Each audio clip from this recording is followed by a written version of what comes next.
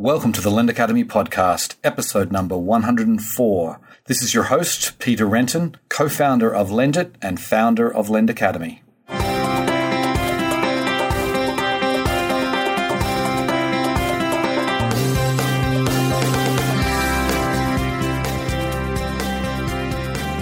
Today on the show, I'm delighted to welcome Brian Bursick. He is the CEO and co-founder at Wonder Capital. Now, Wonder Capital is a little bit different. They're focused in the solar space. They provide financing for solar energy projects. Now, I wanted to get Brian on the show because the company's now, it's been around for a few years. They're starting to get some traction and they really have what is a unique offering. They've discovered a niche within the solar financing space that was underserved and they are going after it fairly aggressively. And on the flip side of that, they have great opportunities for investors to invest in a different kind of asset-backed project. And obviously, for those investors who are impact-focused, then this provides a great avenue for that as well. It was a fascinating interview. Hope you enjoy the show. Welcome to the podcast, Brian. Thanks so much. Great to be here. Okay, so why don't we get started by giving the listeners a little bit of background about yourself, talk about how your career has gone and what you've done before Wonder Capital. Sure. So grew up in Pittsburgh, public school kid, and went to a small liberal arts school in Massachusetts called Williams College, and then went to New York City for 8 years. Started at Bain & Company, which is a large management consulting firm, and then moved over at Bain to private equity for my last year there, and then joined a venture capital firm doing really early stage technology-focused investments. So this was 5 to 10 person companies raising a couple $1 million into technology startups. And being in New York City, one of the big industries is the financial technology industry. And we've seen so much innovation in that space, of course, in the last decade or so. And we were lucky enough to back a company called On Deck Capital and, frankly, a bunch of companies in the space of commercial lenders. Mm-hmm. And so I got to spend a lot of time with people figuring out how technology was making commercial lending better, opening up new markets, finding new assets or data streams to value, kind of all of the things that alternative lenders have really done over the last decade. And, what I bring to Wonder, there are a bunch of other people on the team, particularly my founders, that bring other perspectives. But my background that I bring to Wonder is really that of the lessons of the last decade of commercial lenders and how they brought technology to commercial lending. And we're, of course, doing that for the solar market. So applying those lessons in the solar space to get the same kind of benefits that have built these billion-dollar and publicly traded companies like On Deck Capital that we backed when they were 8 people. Interesting. And then, so you obviously, you found your way out to Boulder, Colorado, it seems like. So what brought you out to Boulder from New York? So Boulder is a really interesting combination of solar expertise and experience and network combined with a really robust early stage startup tech community. And there's been some written about this, the way that tech ecosystems are really important, where it's not only the engineers willing to work for a startup who understand startup pay and equity, but it's lawyers who are used to doing these sorts of deals and mentors and people who have exited before and can make your angel investment. And Boulder has that in a pretty remarkable way for the size of that town and really greater Denver. And in Boulder, going back to the solar, we have the National Renewable Energy Labs 10 miles away, DOE's biggest, renewable energy lab. You've got Rocky Mountain Institute, the nation's arguably best and most recognized NGO in the renewable energy space right down the street. And Colorado has a lot of old energy money, and there's some old energy money that doesn't like renewables, but there's a bunch, an increasing amount that wants to hedge against renewables doing really well, right, with their fortunes they made in energy. And so you actually find a very friendly investor base. And so that kind of unique alchemy of solar and startup tech ecosystem and money that was used to long-term energy-based bets felt to us like a really good place to start Wonder Capital. All right. Well, I'm pleased about that. I'm sitting here in my studio in downtown Denver, and it's great to talk to somebody who's just 25 miles away, as opposed to thousands or hundreds. Anyway, right down the street. Yep. Right. Anyway, so let's get back to the founding of the company. What did you see that was a catalyst to start Wonder Capital?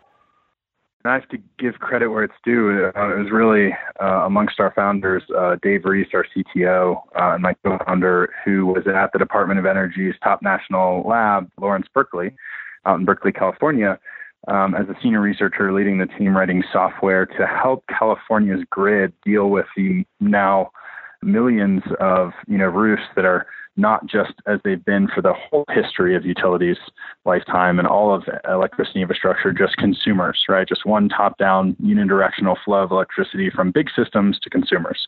Now it is, millions of roofs, whether commercial or homes or small utility, that are feeding back into the grid as well. And that just creates a totally new dynamic. And so in the process of modeling out for California how they're going to deal with this, you're of course looking at the growth rate of solar and perhaps things like wind, but particularly solar, because of this dynamic where so many small roofs turn into little power generation units. It's just a fundamentally different thing. And so they're modeling that out and looking at historical growth rates, of course, to try to project forward. And the residential space in the last 5 years, residential solar, rooftops installed per year, has more than tripled in the last 5 years. Utility scale systems have more than quadrupled in the last 5 years. And a lot of the story of this growth is that the price of solar has dropped in half. It's been cut in half in those 5 years. So that's driving a lot of that growth. Now, commercial solar, same price decrease, same federal tax subsidy, same installation efficiencies, has grown about 50% in the last 5 years, right? So tripling, quadrupling, and then 50%. And that's a real anomaly, of course. You're wondering what's going on there, what's the problem? And as an entrepreneur, of course, you're always looking for a problem, so you can come in and try to provide a solution. And what we saw was that this issue that had plagued, the 80% of businesses in the country that don't have a commercial, grade credit score, the vast majority of businesses that aren't Walmart and aren't CVS, who have no problem financing these systems, the vast majority of these commercial entities, just like they experienced broadly before these commercial lenders came in who could underwrite them very efficiently and therefore service them with small loan amounts, which is a lot of the revolution of online lending in commercial is about getting really efficient and being able to service people even when you had to underwrite them and they had relatively small loan sizes. It's just kind of a pure efficiency, fixed cost sort of play. So no one had done that in solar, first of all. And then we also saw that solar was this really fantastic asset to own in the case of default. And so when you look at the online lenders that have done really well, you want to bring this technology efficiency story of reducing the cost of underwriting and onboarding and servicing the loan all through software and automation. But it really helps to have some new asset that you feel like, or you can tell a story that the capital markets are underpricing, which I believe very firmly myself, that solar assets are underpriced in the market. They're kind of misunderstood. They're relatively new.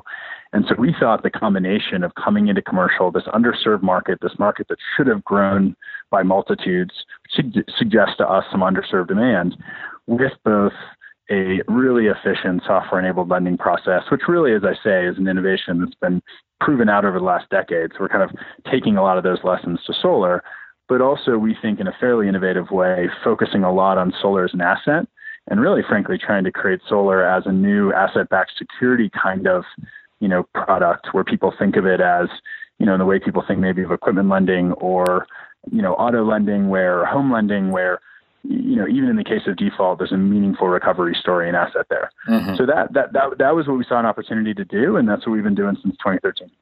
Okay, so can you maybe just give us a couple of examples? You talk about this commercial solar, and we realize it's not what you said. It's not Walmart. It's not utilities. So who is it? And what's the scale of these projects? Can you just give us some examples? Absolutely.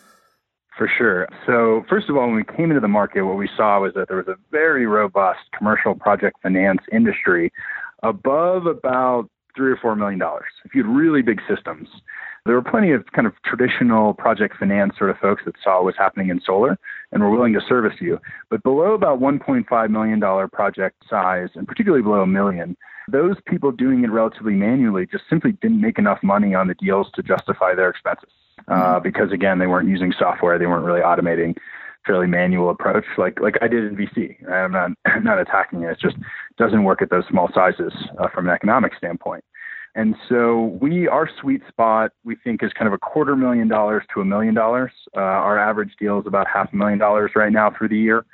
And to give some sense of scale to listeners, an average size kind of, good 3-4 bedroom suburban house kind of, in America might have a $25,000 system. That'd be a pretty substantial system for a home. So at $250,000, even ignoring economies of scale, you're at 10x that system size. So just the minimum is not going to be a restaurant or a barber shop, right? Even the relatively small ones are kind of multi-store retail with a big box retailer that's acting as kind of credit anchor, couple story commercial real estate, storage spaces, warehouses, generally kind of multi-use properties. That's helpful. You don't want high specialization because it's hard to fill those buildings, and God forbid the case of default. Mm-hmm. So it's not, individual things that, might look something like a home consumption. It's kind of 10x would be the minimum. And then of course at $1 million, you're at 20x a 25K system. So, or excuse me, 40x a residential system. So starting to get pretty big. The $1 million systems are, 4, 5, 6 story, fairly energy intensive, commercial real estate. Like I said, a lot of office buildings, a lot of headquarters, but generic office space, warehousing, storage. That's kind of our sweet spot. Yeah. Okay. So then I actually bought solar panels for my house back in 2006. And, I actually, since I no longer live in that house anymore, so the new owners are enjoying the solar panels. But I'm curious because back then, it was really only in sort of the fall and spring that I was able to get, break even on, basically have a electricity bill of zero. Couldn't do it in the other times of the year. But obviously that was 11 years ago. So I'm just curious, how efficient is it now? And what's the payback? Someone sort of, says they want to put in a $250,000 system. It's a warehouse. They got plenty of roof space. What's the payback? Sure. So, one thing to observe about 11 years ago is kind of perhaps two things. One, I mentioned that the price has literally been cut in half in the last 5 years. I don't have on mental hand what 11 years ago was. That's I would expect it's something like 70 or 80% cheaper. Point two is that the warranties, the standardization, and the density and the installation have all gotten a lot better. And so I suspect some of the how much can you produce with a roof dynamic you might have experienced has grown by, I would suspect, at least twofold in terms of what you can get out of a given square meter of roof.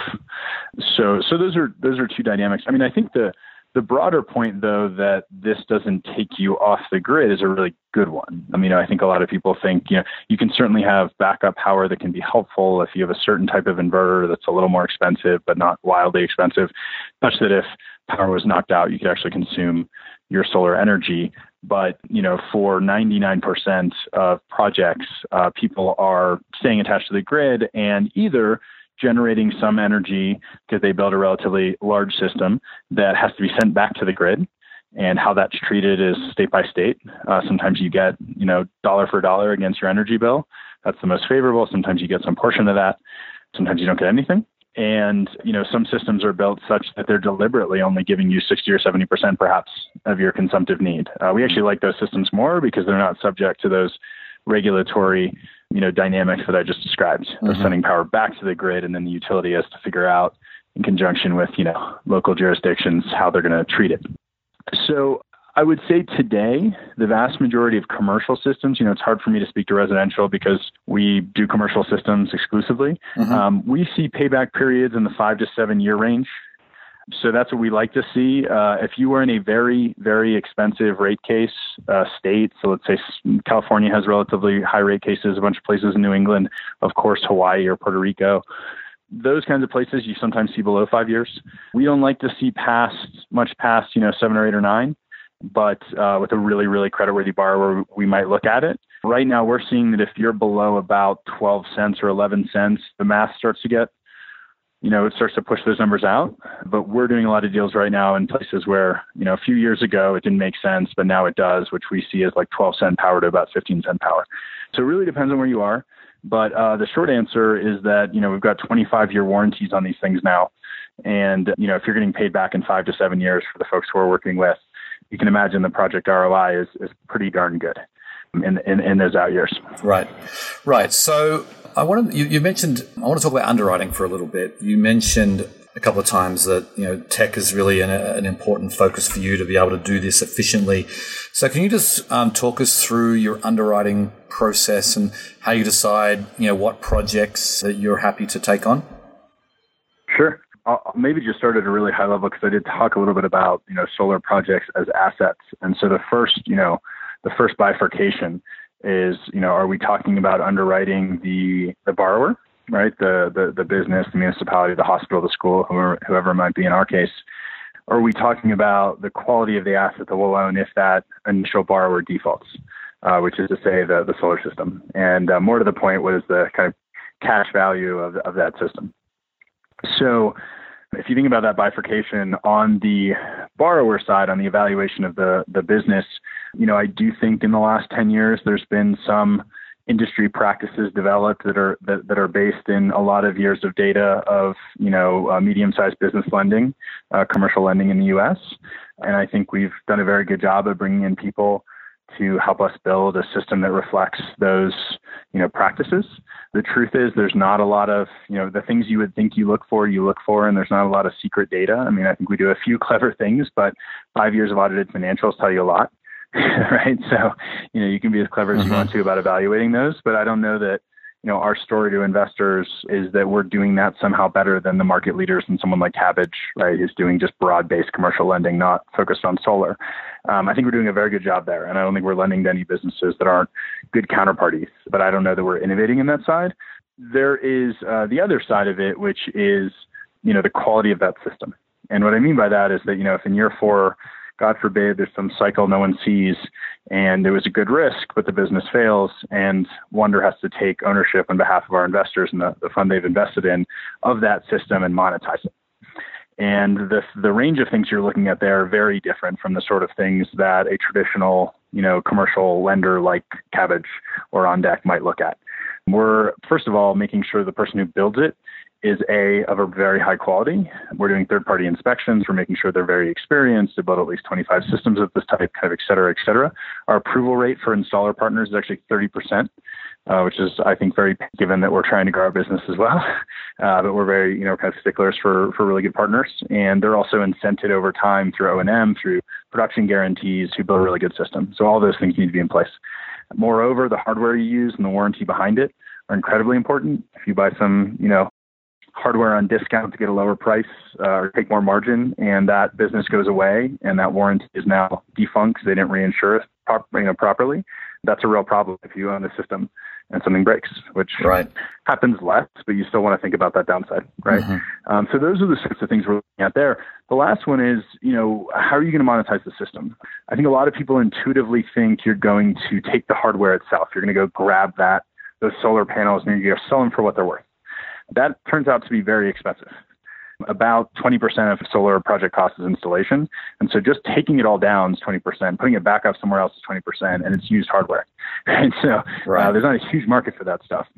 The way to think of it is you're generating, if your original deal provided a savings to the borrower, right? If the total package was such that they were saving money every month and you were still paying your investors all that you promised them, which is how we structure our deals, then as long as there's someone in that building consuming power and you own this electricity generation machine on the roof, you should be a very compelling offer to that tenant saying, would you like to save 10 or 15% or 20%?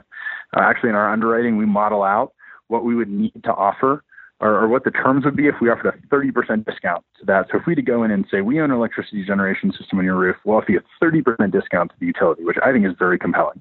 What would that return look like? And we like to see that even at that level, we'll get, all or most of our investors' money back. And so that's all the work that we're doing so I just wanted to kind of lay that out because there's really two categories of work. Right. I think on the business evaluation side, there's a lot of standardized information. There's a lot of Experian reports. There's a lot of SBA data sets. There's a lot of quantifiable stuff. And we've added a lot of tech there in the way that, again, these major players have kind of paved the road on. The solar, is really stuff that we've innovated on and frankly has been such in flux as we develop our, best practices internally that, that stuff is getting automated, but we're really building some of that stuff for the first time. And I think, there's a great Paul Graham blog post about keeping things manual until you really understand what you need.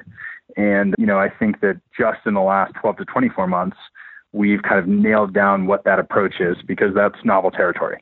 Whereas, there was really a playbook to come in and run in 2013 when we got started on how you evaluate business. The last thing I'll say, though, is that, software is great at going out and gathering data, at filtering out projects that are clear no's. Oh, one of the principals at a bankruptcy in the last 3 years? No, thank you. Right? Red flag. No very expensive human eyeballs are going to look at this. So a lot of it is, how do you optimize for your very expensive, wonderful brains on your team, right, in that time. And the more efficiency you can get there, that's kind of the whole ball game. And so you want to filter out, you want to gather data intelligently, scrape data, use APIs, fill out these profiles. But the most familiar portion of our process to a traditional project finance person would actually be, once that profile is no red flags and it's filled out, we have a very traditional kind of, project underwriter. One person leads it, takes it to credit committee, goes back and does research on some of the areas that got flagged. We have the kind of traditional red, yellow, green sort of dynamic with, across hundreds of variables. So actually, we believe that the one place where human beings are really essential is these are still fairly complex, multivariate sorts of decisions. And there's a lot of context and understanding. Is it okay they didn't have to hit our 10% profit margin goal one of the last 4 years, right? What happened there? It's a really hard thing to automate, at least today, right? So we kind of have this belief that, underwriting, the core underwriting, is this a good project, has to stay human. And we don't see that changing anytime in kind of the shorter, medium term. Right. Understood. Okay, I want to switch to the other side of the platform here and talk about the investors, because clearly this is where you have a compelling offer here. So why don't you describe, you go to your homepage and you see the two different investment products. Why don't you describe what they are for the listeners? Absolutely. Thanks. So our most recent fund, the Term Fund, which is the vast majority of the volume that we're doing today and launched last July, offers a projected 8.5% annual return to investors over a 7-year fully amortized term. So kind of think of it as, from a cash flow standpoint, being kind of the lender side of a mortgage that's a 7-year mortgage at an 8.5% term. You can pull up any standard amortization and interest calculator and see exactly what the payments are and where you'd be. So pretty vanilla paper. The wrinkle is, of course, that we're financing solar systems, and that's our collateral. So we have more than 100 installer partners across the country. These are the folks out in your local town or area, convincing people to go solar and actually doing the work of building it and designing it and engineering it. It behooves them to have a financing offer. Some people are interested in a monthly payment option, not paying up front, particularly when it's an average $500,000 ticket for us. And so we come in as a financing offer. We are giving them loans with the exact same term as your projected notes as an investor. So a lot like Lending Club, of course, the largest still online lender. We're basically pairing you to the term of the debt. And we will sometimes lend slightly higher than that, something like 8.75% or in that range, in order to provide a little extra cash in the vehicle. Lender doesn't take that excess. It's saved in the vehicle for down the road potential workout costs or similar. Sometimes costs arise in funds. It's good to have cash. But basically, we're pairing you to commercial entities that we, as I described, done a robust job underwriting, understanding the risks associated with. And just as importantly, we've both done the work to make sure these are really good systems that make economic sense for whomever's in that building, and also done the work to understand in that jurisdiction, how do we exercise the fund's rights, really our investors' rights, as it relates to ownership of those systems in the case of default.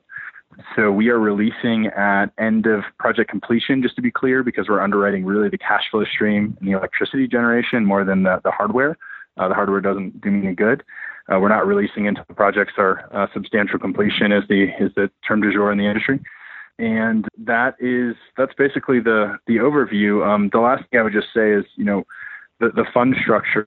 The reason we went there, we actually started as a marketplace where you could come in and pick your own projects. And it turns out that people were really trusting us and looking to us to curate our pipeline of this flow from our 100+ partners of any business that's looking at a $250,000 to $1 million system. They wanted us to curate it. And moreover, people wanted diversification when they wanted an allocation to this asset class. So we switched course starting in 2015. And the idea is really that you can come in and get a note that, because your note is the only claim against this portfolio of cash flows coming in from the the loans that we make to businesses, you're immediately diversified both against all previous, your pro rata share of all previous projects financed and all future projects financed until we stop taking in capital. So you can make as small as $1,000 investment. We regularly also get 6-figure investments into these funds and 7-figure investments into these funds. You can make as small as $1,000 investment and be diversified in our term fund in 30 plus projects, and we're only less than a year through it. Okay. So it is a kind of immediately diversified allocation to commercial solar debt. So the other fund that you have on your website, the Wonder Income Fund, which has a term of 120 months and average target return of 6%, that is still a product of that you're offering? Absolutely. And what's the difference then? Is it just really one is lower risk type businesses that you're? What is the difference between the two? Yeah, the difference is really that we launched the income fund first. And what we found at the 6% over 10 years was that there was a appetite in the capital markets for that type of term and rate, but that most of that interest was concentrated around people that were very focused on the relationship between the utility bill, so the avoided cost, and the monthly debt service.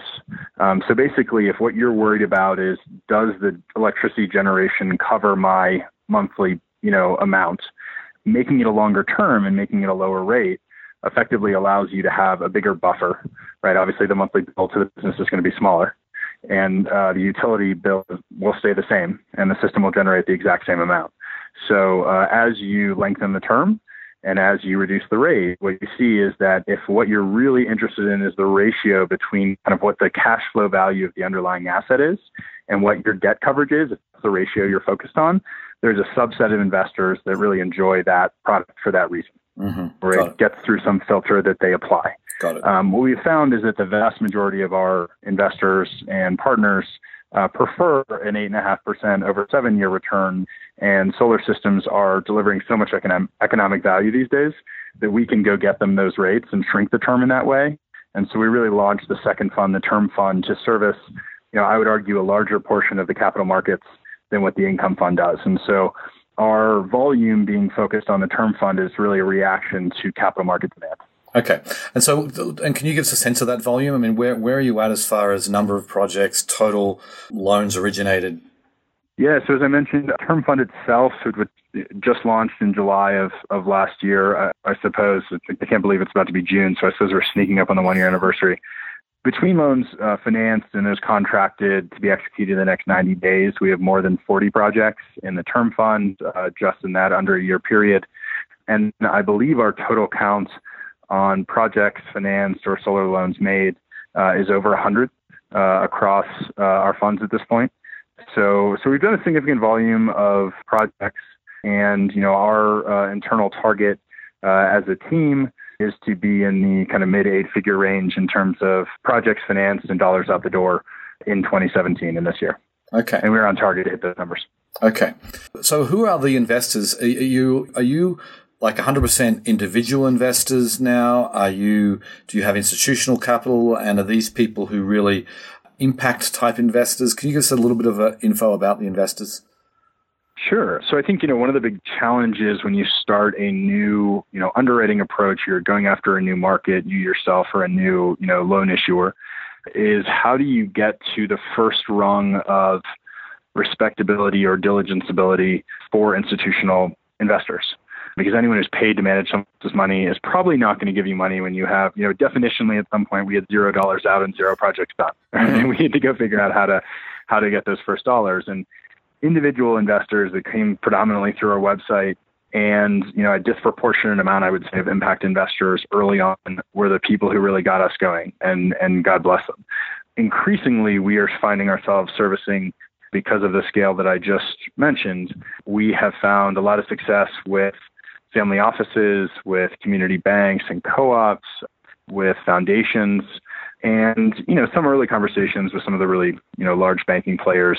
But I think, in 2017, I would have to go see how this is modeled, but I believe we're expecting, relative parity between individuals and institutions, whether they're smaller institutions. There might be small seven-figure, mid seven-figure checks, or larger institutions that are looking at larger amounts, and we'll probably do something more custom for.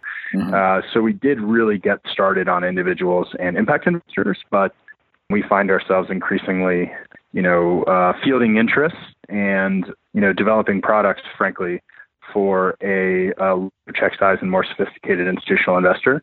And I don't know if this has been said publicly. This might be an announcement here, but we're working on our next fund.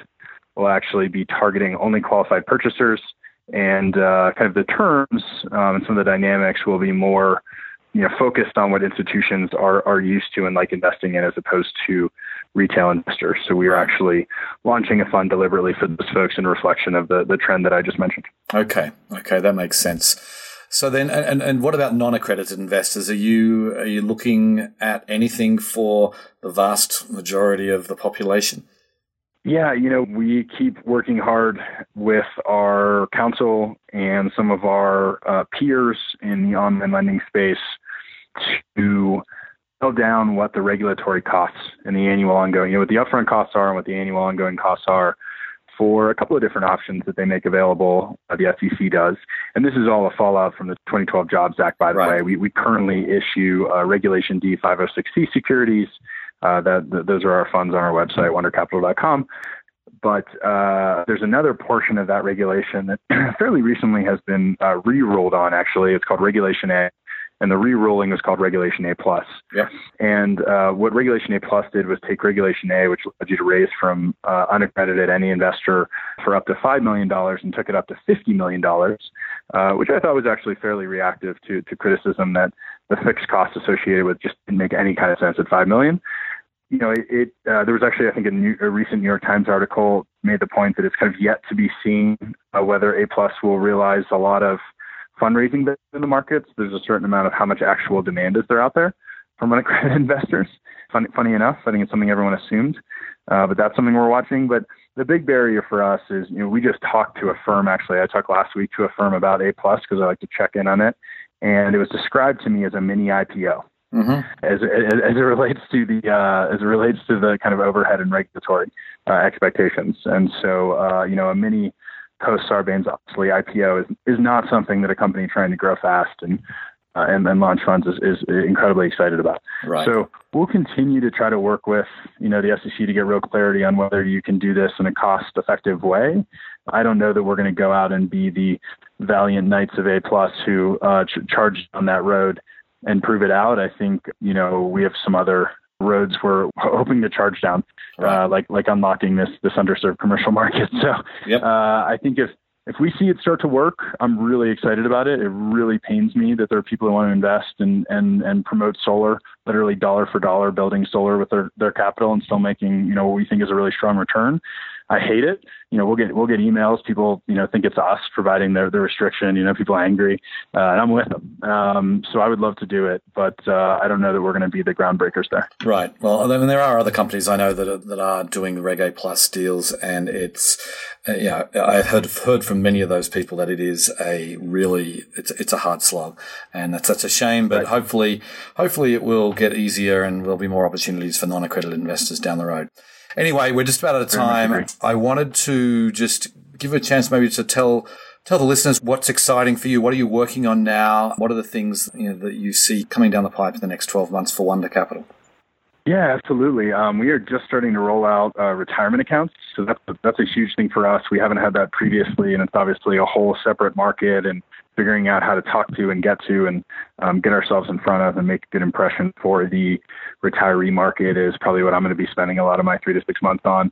And the other, as I mentioned, in the family office, and foundation space is, we feel as though we're in this critical transition period where if we can get a couple of, 7-figure, 8-figure investments from people that perhaps have some impact focus, but also have, strong risk return focus, that really will allow us to grow to a scale where I think that, we'll start to take off. And so we're really focused on servicing that market well. And as I mentioned, we're launching a fund in that space. And so those will be the two big things that we're focused on in 2017. Okay. Well, we'll have to leave it there. I really appreciate you coming on the show today, Brian. Thank you so much. Really, really enjoyed it. Okay. See ya. Take care. I applaud what Brian and his fellow co-founders and the team at Wonder Capital have done. They've come into a niche that was obviously fairly well established for traditional finance, but they've taken an innovative approach and opened it up to individual investors to invest. And it's a great niche. I mean, even if you're not an impact investor, you can earn 8.5% returns backed by an asset. That is a pretty compelling return today. And if you are an impact investor, then you have a great option with a minimum of $1,000. I'm actually surprised there's really not more players today in the solar space. It's a growing industry, as Brian said, and the sun is obviously not going away, and we have a lot of the planet that receives lots of sunlight. So, I think they've focused on a business that has a lot of potential in a niche that will almost certainly be far, far bigger in 10 years' time than it is today. Anyway, on that note, I will sign off. I very much appreciate you listening, and I'll catch you next time. Bye.